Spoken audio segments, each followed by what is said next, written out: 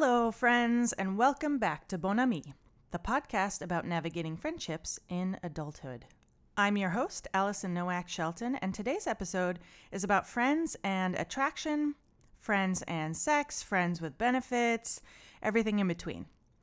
There's so much to say on this topic, and there are only 3 interviews, so just think of it as a sampling of all the different angles and opinions on this subject. And I do want you to know right off the top that most of the interviews in this episode are coming from a very heteronormative and monogamy-centric worldview. The episode before this was all about queer communities, and I plan to do another episode in the future on polyamory and friendships, but for now, we're exploring this topic and all its murky glory from the perspective of the lifestyle that really hates murkiness and loves to make things black and white. Ready?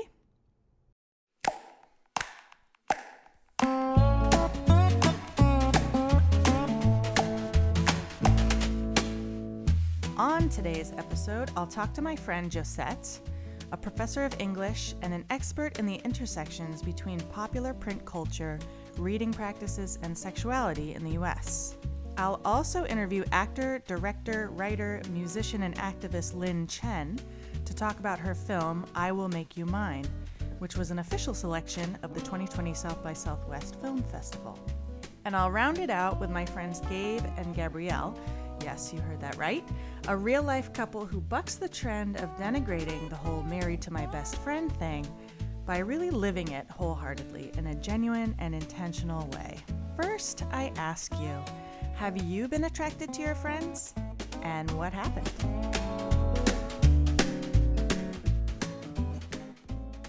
One of the reasons I wanted to tackle this topic is how much it's capitalized on and I would say kind of skewered in entertainment.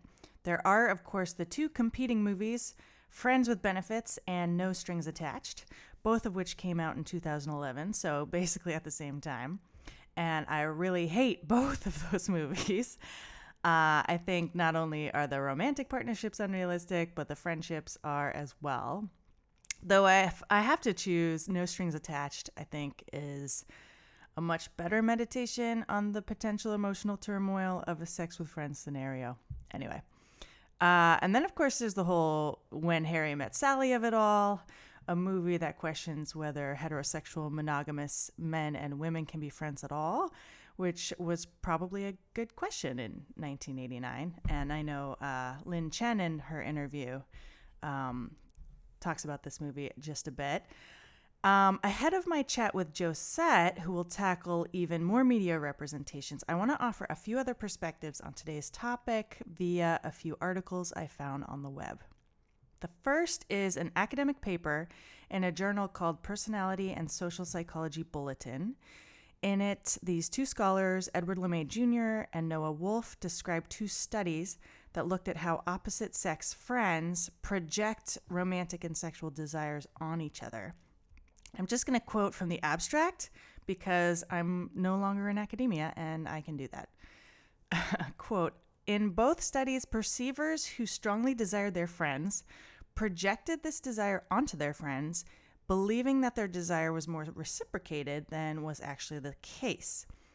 And it goes on to say, projection was elevated for perceivers who saw themselves as high in mate value, and targets appeared to be influenced by perceivers' overtures, primarily when they believed perceivers were high in mate value. This research suggests that for perceivers high in mate value, romantic and sexual desire creates biased perceptions that initiate self-fulfilling prophecies, unquote.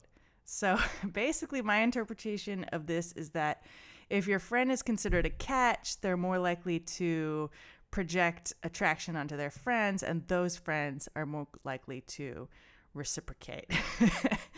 Dang. But basically one of their points is that the idea of being attracted to your friends is often inflated and influenced by all these biases and maybe shouldn't be acted upon. An article that complicates this is called The Pros and Cons of Being Friends with Benefits by Aaron Ben-Zayev in Psychology Today. He also points out the pitfalls of friends having sex, but he also points out how many arbitrary rules are often lumped onto a relationship like that. Here's a quote. To avoid commitment, the following pieces of advice are often given to FWBs, friends with benefits. Do not have expectations, have a time frame for the relationship, limit your time together to no more than 2 hours a day, talk on the phone only once or twice a week, can keep friends out of it, don't do pillow talk, no sleeping over, etc., etc. He goes on to point out that there are tons of people who report having successful friendly sex relationships because they don't want to compromise by either giving up on their attractions or their romantic freedom. Hence, he says, quote, they will want to find more flexible and diverse relationships, like friends with benefits, which seem to feature the best of both worlds, but can also be problematic because they combine these worlds. After all, even in friends with benefits, there's no free lunch, unquote. A third perspective I offer is from Maria Burnham, who published an opinion article in HuffPost called Making Out with Friends, Should You Cross That Line? Love that title. Basically, she says, look, sometimes it's a problem, but you set the boundaries with your relationships and you can do whatever you want. I love this quote at the end of her article. The thing is, we have gut instincts for a reason. Obey them and you will save yourself some heartache and precious energy. I have experienced firsthand just how fun it can be to make out with your friends, and they remain my friends to this day.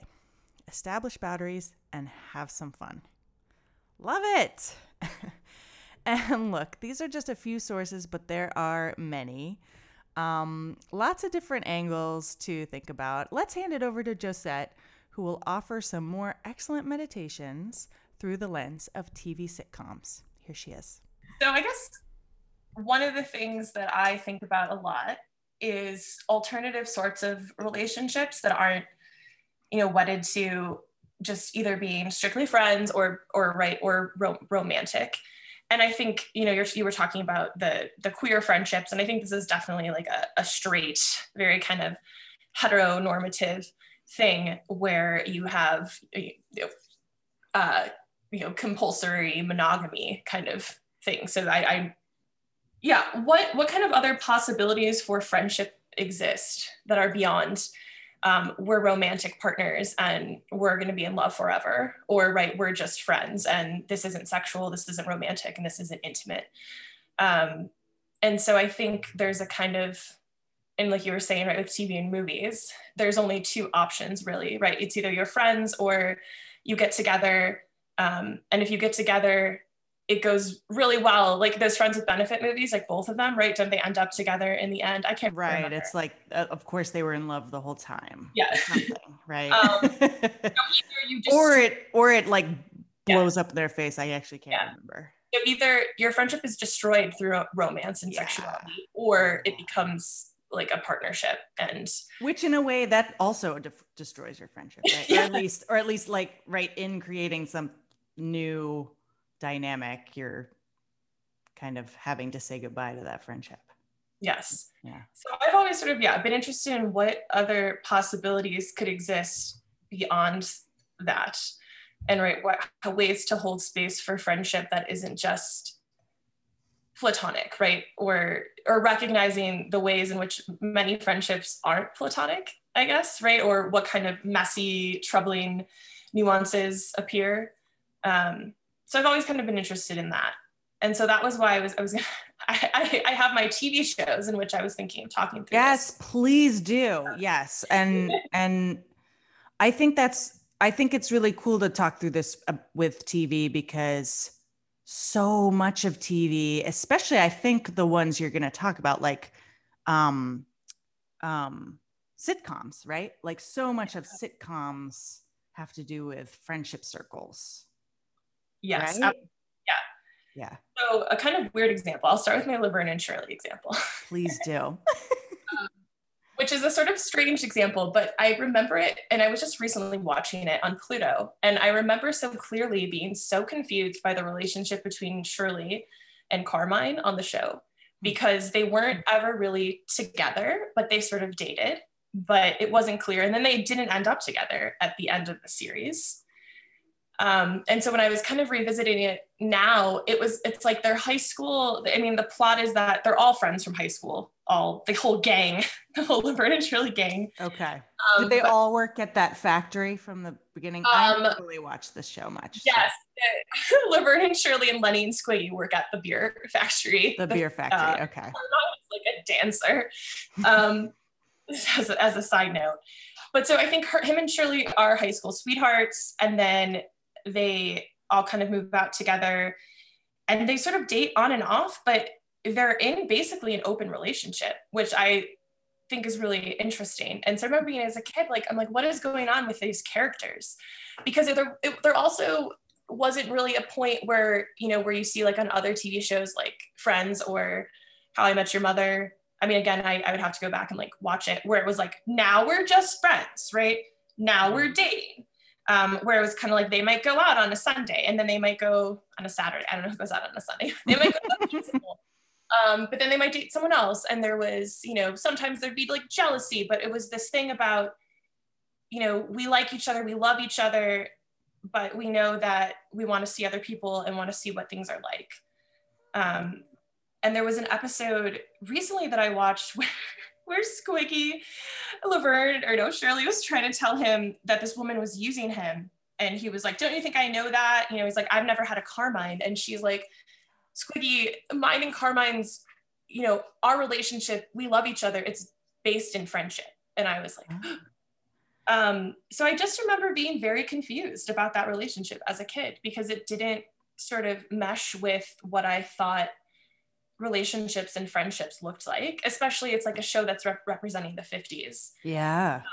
So when I was just looking at a message board, a Reddit thread, Shirley and Carmine should have got together, and all these people are like, she was such a tease, and right, wow, she wanted an open relationship, and like, that's so weird, because wasn't she supposed to be a good girl in the 50s? Wow. What a cool show. But yeah, they don't end up, you know, getting together in the end. And again, for anyone who's maybe like listening and it's like, you clearly don't know your Laverne and Shirley, I haven't gone back and watched every episode, but that's fine. You know, I do know. That's and I fine. feel like so different than, I guess, if we're talking about Friends, right, or How I Met Your Mother, where the whole thing is, right, oh, you know, Ross is in love with Rachel the whole time, and they're never really just friends, right? And then they end up together. And he was never happy for her when she was dating anyone else, or, you know, I mean, maybe her too, but let's just, you know, go with Ross. And right, the same thing with Ted and How I Met Your Mother, right? It was always about Robin. And even when they were pretending like they were friends, the end goal was always getting them together. So to see a show where that isn't the end goal, but you're still playing out, you know, this sort of friendship / lovers dynamic, right? In the show I was watching when I was a little kid, you know, from the 70s, about the 50s, thought it was really a fascinating portrayal of a relationship. So that's my first one. Yeah, seriously. Well, and like you're saying, something that not just of the time, but even now kind of stands out, because even now we're seeing these shows that have this same tired trope of like, well, if you have any romantic feelings at all for your friend, you're probably gonna, right? It has to be love or else nothing. And so, yeah, so what a diamond in the rough type of situation to see. But then you've also mentioned, not to rush you in your thesis here, but you've also mentioned The Good Place, which I never really thought about until you started telling me about this, about Eleanor and how, yeah, she just wants to love up on all her friends. She does. Yeah. So this is what my research was. I went back and I read this article that I had read in 2008 by Nora Taylor that's called A Love Letter to the Horniest Woman on TV. Because when I was first kind of starting to think about Eleanor, I think I was doing some searching and this came up. And so she's talking about how she's the super horny character, right? She's the super horny character, and that she's horny for all of her friends. And that it's presented in a way that's not fetishizing. And that the fact that all of the people she's horny for are all characters of color who are, you know, clearly hot to us, right? And she's kind of breaking it down, or this is what this author says, right? That Here we have all these ridiculously hot people, and Eleanor, the character, is like, yes, I'm spending eternity with these ridiculous hot people. That's cool. I'm excited about that. And it's obvious. And so that's something I really like about the show. But also I agree, right? She's not ever really like fetishizing her friends, or pushing their she's not like coming onto them or, pushing their boundaries. But it's sort of always like acknowledging, that she gets to be in the good place or hell or wherever in the afterlife with these like 3 really hot random strangers. Yeah. And you're right. She doesn't push herself on them, but she will make a point of very encouragingly tell them like that she is attracted to them, but like not in a way that makes it seem like she's expecting anything out of that, which is kind of cool. I would agree. That's pretty cool. Except that then she does end up with Chidi, which... Yeah, she does. But I think that like overall, that if there's any show, I guess, right, that I really feel like is just deeply very much about friendship and the intimacies of friendship and ways that friendship can be more, possibly more intimate than romantic relationships, and connections between friends can be, more significant than your family. So right, that's, I think at the core, that's what the show is about the sort of deepness of friendship, because right, you have these people living eternity together, and right, they started off by, not knowing each other. But it's eternity with your best friends, not your family, right? Not your, boyfriend or husband or whatever in your life. And so I think it plays out the ways that friendship can be sexual and romantic and complicated and troublesome, but at like its core, right, there's this deep connection between the characters that makes it all okay, right? So even like, right, I guess Tahani and Jason, right, they have a kind of little thing, right? And then Jason's in love with Janet, but they're all still friends, right? It doesn't change the kind of dynamic of the fact that they're soulmates in some ways, right? The whole show it begins, right, by this kind of fake thing, right? They match you with your soulmate, and it's not really real. But one of the ways it ends, right, is that they are each other's soulmates. Wow, that's very profound. I don't think I really realized that about that show. That's really interesting. So I think what I like so much about Eleanor is that, right, you have the show which is just at its core about the ethics of friendship, and you have a character, right, who's moving through this world in a way that doesn't, I was almost going to say Hugh, like an academic, sorry.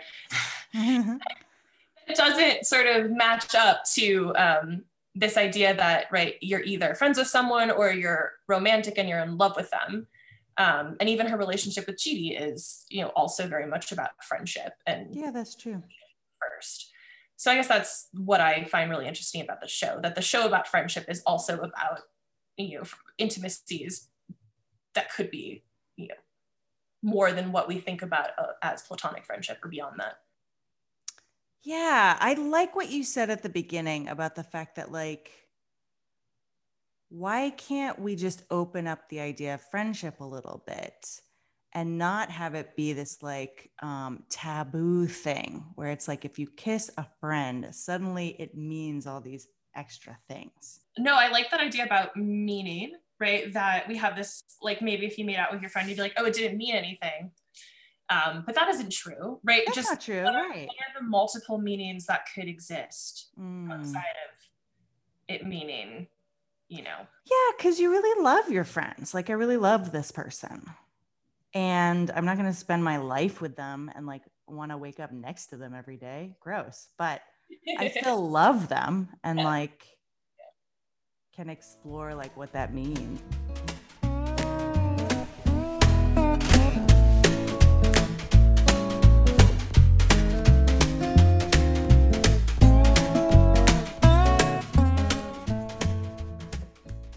Speaking of media in this episode, I thought I would interview Lin Chen as well, who made an absolutely lovely and gut-wrenching movie called I Will Make You Mine.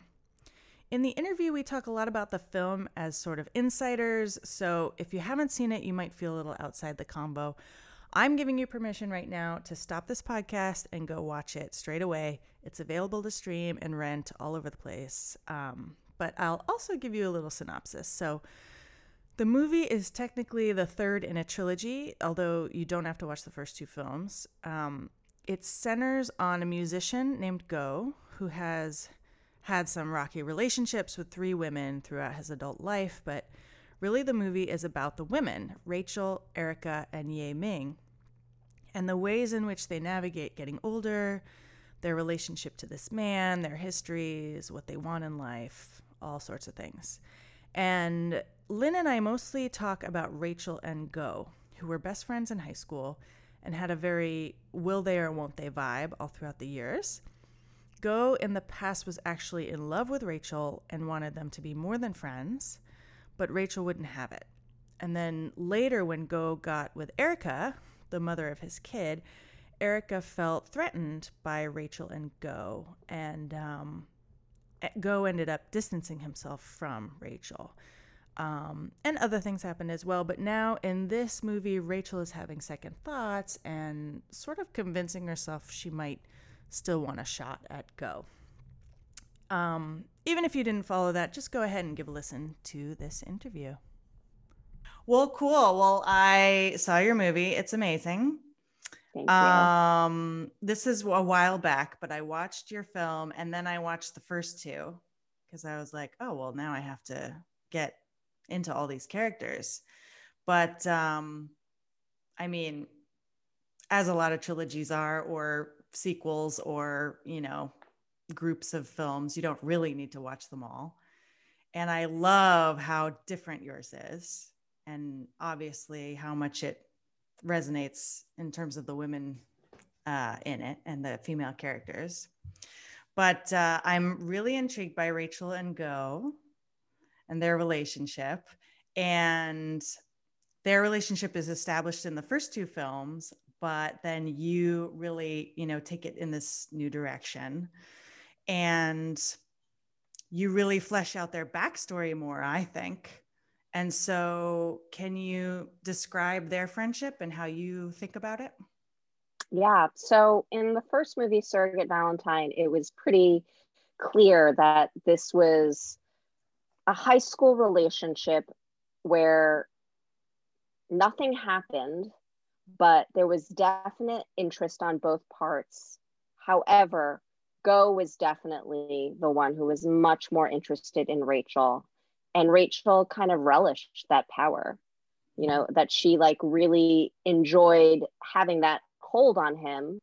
But the fact that he could never do anything or make a move or take it to the next level just made her never want to make the first move either. So they just sort of lay in this limbo.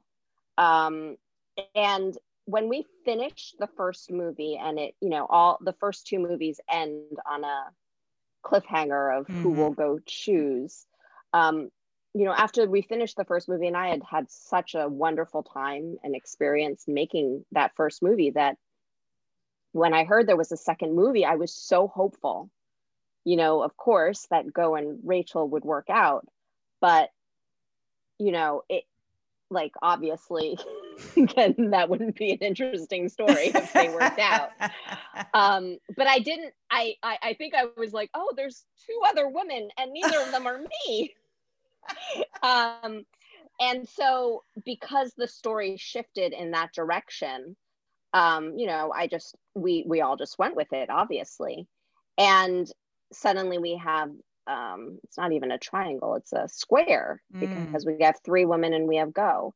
And when it came time to do this last movie, because Dave had always said it was going to be the most low budget trilogy ever made, I always I always wondered to myself, well, I wonder what they're going to do with Rachel and Go, because right now, as it stands with the second movie, I don't think like they're even interested in each other anymore. You know, like I kind of just feel like they're friends and that's it. So what part does Rachel have in the third movie? I guess I'm not going to be in the third movie. Oh gosh. You know, I kind of almost felt that way. But you know, when it came time to do it, and when it became clear that I was going to be the one who was going to be writing it and directing it, obviously as a selfish actor, I was like, well, Rachel's gonna have a nice juicy part in this. How do we make this nice and juicy? That's awesome. So it was selfish in a lot of ways, because I wanted to continue their story.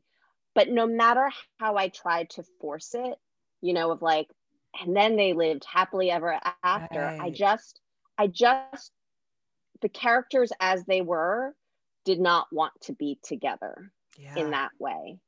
And so I instead thought it would be more interesting if, when I approached it from a place of what could have been. And then once I did that and told the truth of what their relationship was, and then dove back into the past of how you can be interested in one another and then be okay with being friends, but then have it go back to romance, how would that look? And the only way I could see that was if Rachel was in some sort of emotional crisis in her current life and wanted to go back and relive it and push it again. Because I didn't see any other way that they could just, like, she wasn't going to be single just waiting for him all these years. And I just didn't see them getting together unless it was under circumstances that were very unhealthy. I just couldn't see that happening as two people get older and drift apart, that like for them to end up together and for them to have had the history that they have had, it was not going to be something smooth. Yeah, I love it so much. It's so realistic, you know, to have these friends be dancing around each other.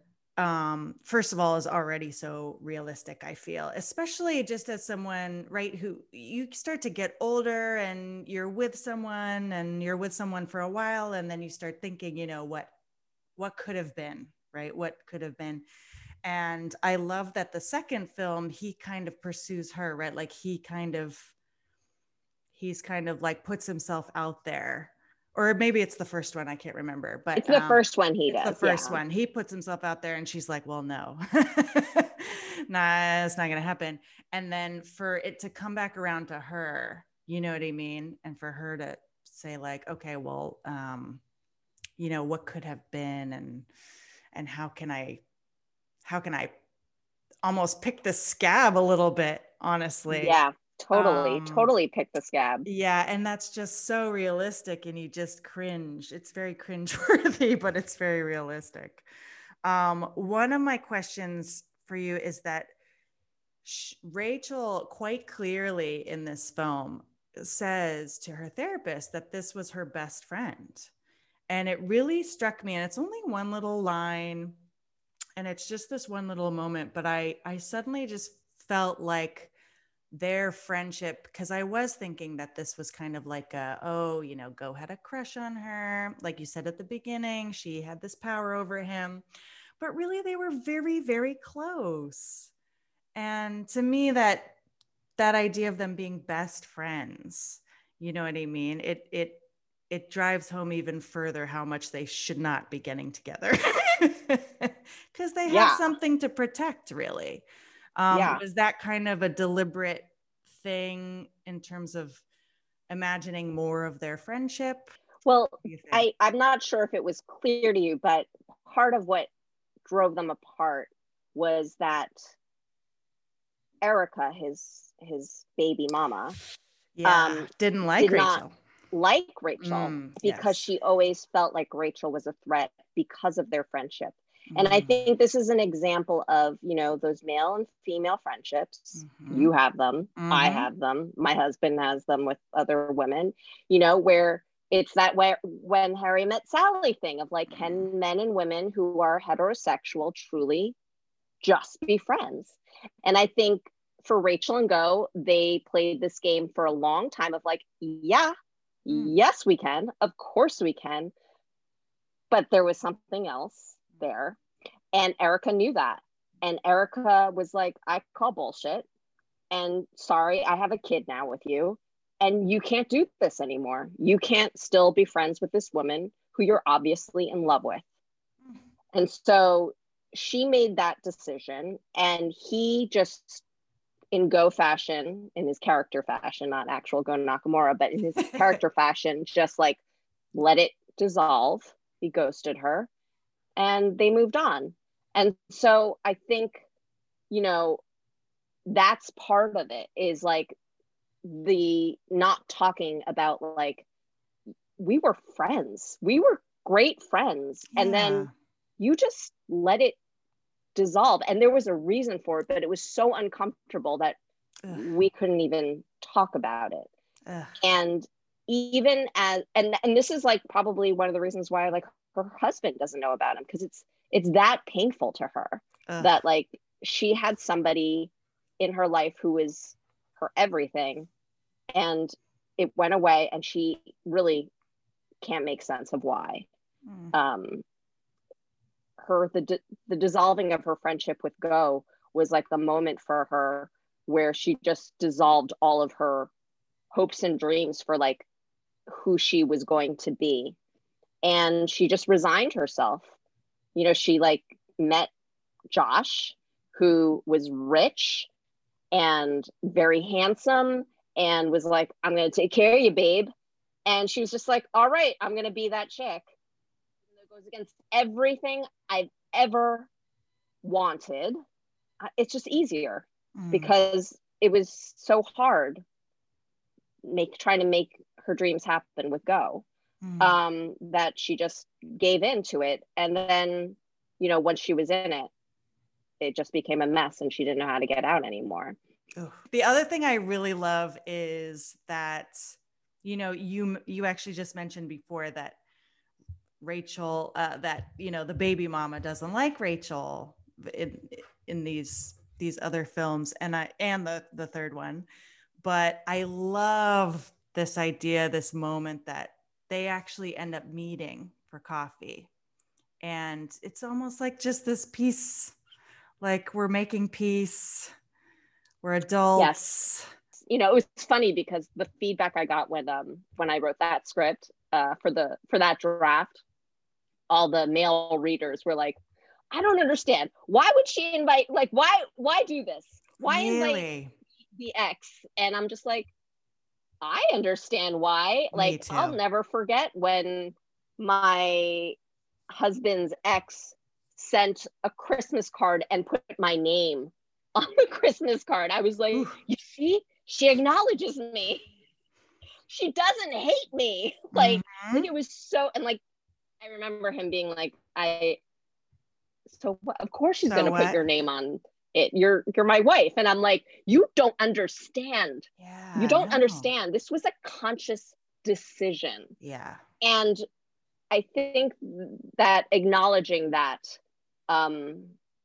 is important for our healing. I think so too. I think it was just such a strong, it was just such a test of strength for both those characters all of a sudden, especially Erica, honestly, where it was just suddenly like, no, yeah, these women don't have to be sequestered, like all orbiting Go.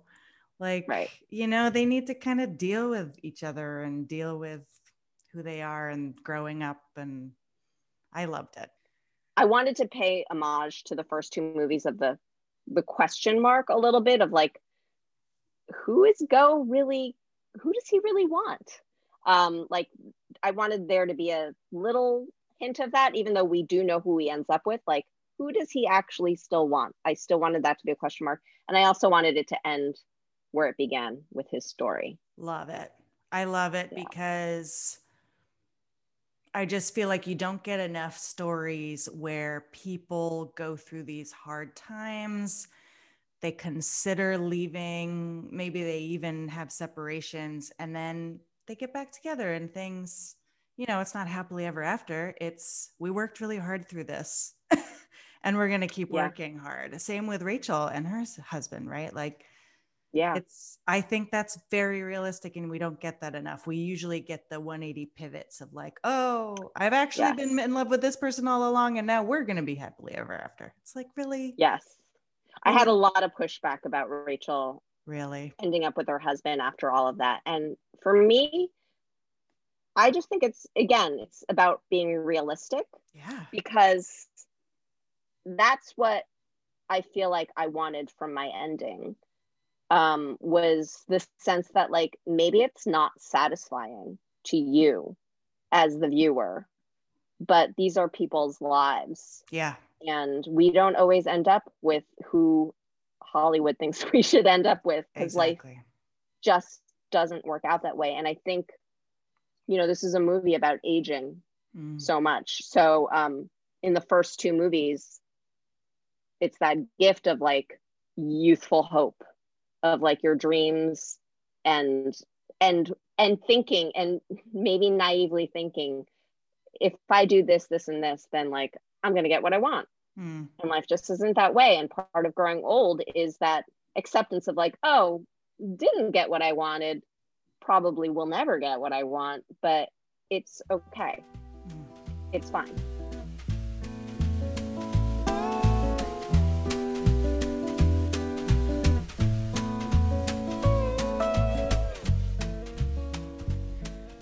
Part of what I love about what Josette and Lynn brought to the table were these stories of complex friend relationships between people who are attracted to one another. And I want to go back to something Josette and I talked about in terms of there being this threat that sex or romance will somehow destroy the friendship, and what a giant fear that is. Josette seemed to imply that the fear comes from a place of not being open to possibilities of alternative types of relationships. And Lynn's movie shows just how much can be lost between two people when communication isn't there about how that attraction fits into the friendship. I'm going to close out with an interview of a couple I know, Gabe and Gabby, who started as friends and made the leap into romance and never looked back. But who really deliberately try to keep the parts of their relationship based in friendship not just alive, but active and present in their marriage through, of course, that all-important tool, communication. So I had to get you guys on because, you guys are like best friends turned spouses, basically. Yeah. Gabe, your Twitter handle literally says, "I married my best friend." Does it really? Do you ever go on Twitter? Did you know that? Yeah, it's on my Instagram too, I think. There you go. How bad? Okay, how do you not know about my? I don't use Twitter. Oh boy. See, this is an argument that friends would have, right? Allison? Yes, absolutely, it is. Yeah, I'm sure Gabby told you. I don't know. We're diving right in, but dive in. I met Gabby. Yeah, you want to tell your version? Oh yes, I want both versions. I met Gabby. So I met Gabby through my brother. They still are best friends. Speaking of, and she was the first person, not my brother, that I met in New York City. And so I kind of just, as anybody who's moved to a new place, I just was like clung on to her because I was like, I don't know anybody else. She was super sweet. And her office was like, I don't know, 4 blocks away from, I was crashing on my brother's couch for a while. And so I would come and visit her at lunch and stuff. And I was looking for jobs. So she had a fax machine at her office, and she would let me fax stuff. I didn't even know how to fax things, and she was like faxing it for me. And so we did build this like that dates really us just interesting. A little. What's that? I said that dates us just a little. Yeah. And so it was an interesting dynamic because I like I said, she was the first person I had met, and she was just this really awesome person, and was kind of also like a tour guide of the city. She helped me navigate that and look for jobs even. So really special person to have right off the bat, quite frankly. Where did you move from, Gabe? Oklahoma. Oh, so, wow. Speaking of fish out of water, it's like I was just like a deer in headlights coming out of the subway and just into this crazy world of the city. Wow. And so again, it just drew me to anybody that was willing to be nice to me, because I'm like so used to talking to everybody and everybody being kind of nice to you and helping you out, to New York City, Manhattan, where like you're going to get run over if you're not like paying attention, quite frankly. Yeah. And so she was like a really like a safety net in a lot of ways, I think, as far as like making sure that I always felt like she was kind of watching out for me too. It was awesome. That's so nice. Gabriella, are you from New York? I am. I grew up in between upstate New York. Well, I would consider it upstate. Most people wouldn't, just 2 hours north of the city and the city. So, and then I moved back to New York City as an adult. And so I had been there for a bunch of years already. And Gabe came to visit before he decided to move there, because he was choosing between New York and LA, because he had a film degree and was trying to figure out what to do with it. And so New York won out in the long run because he had Tim there and he didn't have anybody in LA. But so I had been hearing about Gabe. Gabe literally gets off the subway, like arrives in New York City, gets off the subway and walks out of Penn Station and comes right to my office. It's like pouring rain. He didn't know anybody else. Tim wasn't even there yet. Tim's like, just go to Gabby and like, just go sit there and I'll come get you. She'll take care of you. So that was my first introduction. And he was there for like a long weekend. And that weekend, we like took him out one of the nights, like took him to, like some of our favorite little spots and stuff. Yeah. And we just like became those friends that, walked around, did everything together, like hung out. And then I left one job, went to another, and that was a startup. And Gabe knew the person that hired me there as well. And it was a media startup. So Gabe, we got Gabe's resume in there. They hired Gabe as a producer. And so then we worked together as well. Oh, so dang. we both lived on the Upper East Side. Well, I lived on the Upper West Side. He lived on the Upper East Side. We'd walk into work. We'd walk like 40 blocks to work together in the morning. We'd work together all day. We'd figure out dinner or whatever together. We'd go home. And so we were together all the time. It's kind of like right now, like our marriage right now. Quite frankly, with the pandemic. Pandemic style. We're with each other 23 hours a day. Yeah. And it wasn't till, so the turning point, really, this is the hokiest thing of the whole story, but I'm at work. We have some mutual friends at work. And one of them was actually my roommate who worked with us. And so she's seeing firsthand this whole thing playing out, really. And one day she's like, dude, you need to just ask her out. I'm getting tired of this. And I was like, I just don't know. And I've told Gabby over the years, like, it really, what was tough for me was like the idea of, I had thought about asking her out, but not only were we really close friends, but we worked together. So in my mind, I'm like, if it goes south, that's going to really ruin so many different things. Like, it'll just suck. Like, seeing her at work, I mean, it would just, I don't know if it's worth the risk, quite frankly, I had so many fears about the committing to it and having it go wrong. That really got me stuck, quite frankly. And I'm able to see it now, but yeah, at the time we were essentially dating almost to the marriage point, like we talked about. I didn't see it quite that way in the moment. Did you feel that same like misgiving, Gabrielle, like the risk factor? Because I think a lot of people struggle with that, who like have crushes on friends or feel like they could see something more with their friend. Did you have the same kind of like fear of it going wrong? I guess I did a little bit, but I don't think so. I think I was fairly certain. Like I'm a pretty quick, I don't need a lot of time to deliberate. Like I'm pretty good at going, yep, that, okay, we'll do that. Yes, let this, that, and so I think I just kind of knew that and I trusted that. But at the same time, it was like, okay, if it's going to go there, it's going to go there. And if it's not, it's not. Either way is okay with me. And I think that is like, we hit that point. Now that I remember, I had set a date for myself in my own head that I was like, if he's not there by this date, then we'll stay friends. We're good. But then nothing else. Oh. And so he was like just inside that window. Oh, wow. That's wow. Okay. But what about like you weren't planning to ask him out if he didn't meet that deadline? It was I was totally the aggressor in this relationship. So like I was like, I've done like, everything. I brought it up. I brought it up as much as I could. We've had all the conversations. I knew his fears. It was to the point where it was like up to him. He was either going to act on it or he wasn't. I made it clear. Either way is okay, but I'm not going to do the back and forth anymore. So it's like balls in your court. You tell me how you want to play this, but make a decision.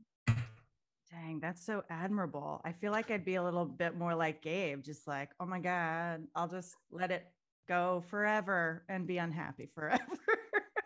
It's one of the things I love the most about her, though, and I think why we've managed to start with a really strong friendship and have this long marriage now, because she really pushes me out of my comfort zone in a lot of ways, in a good ways.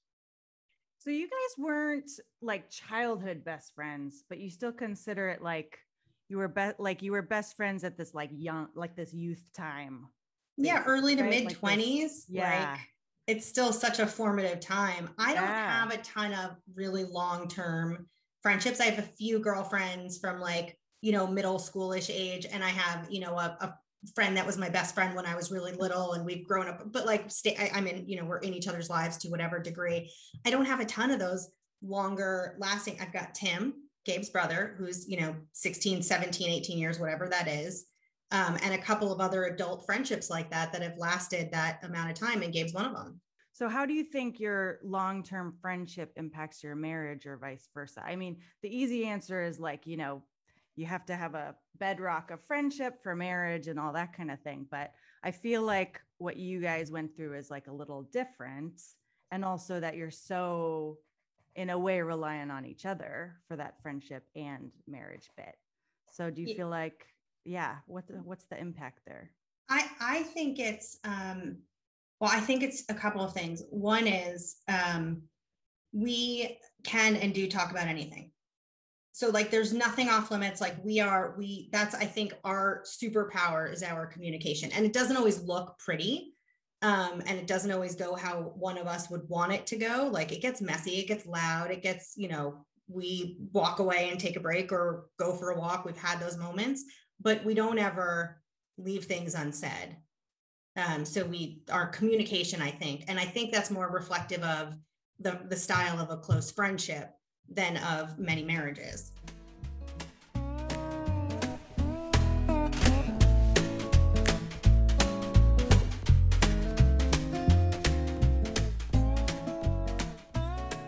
Thank you so much for listening, friends. I want to end with the moral of the story, which, as I see it, is that friendships and sexual relationships both require a lot of understanding, exploration, honesty, and communication. And I really don't see any general or hard and fast reason that those two types of relationships can't overlap.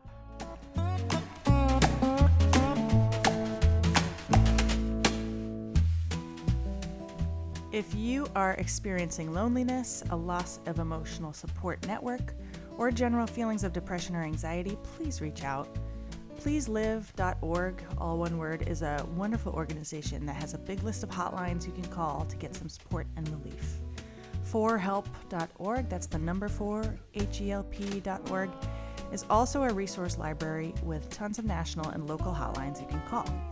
And crisistextline.org provides 24/7 support via text message.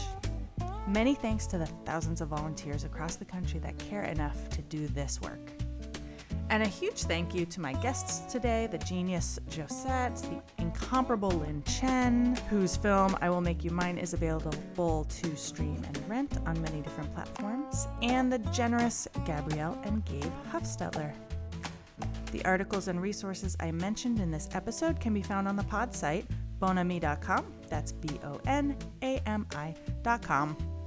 I'm Allison Nowak Shelton. This is a completely independent podcast. And I am here saying that friendship is amazing and life-giving, and at the same time enigmatic and hard. Keep reaching out for what you need, mon ami.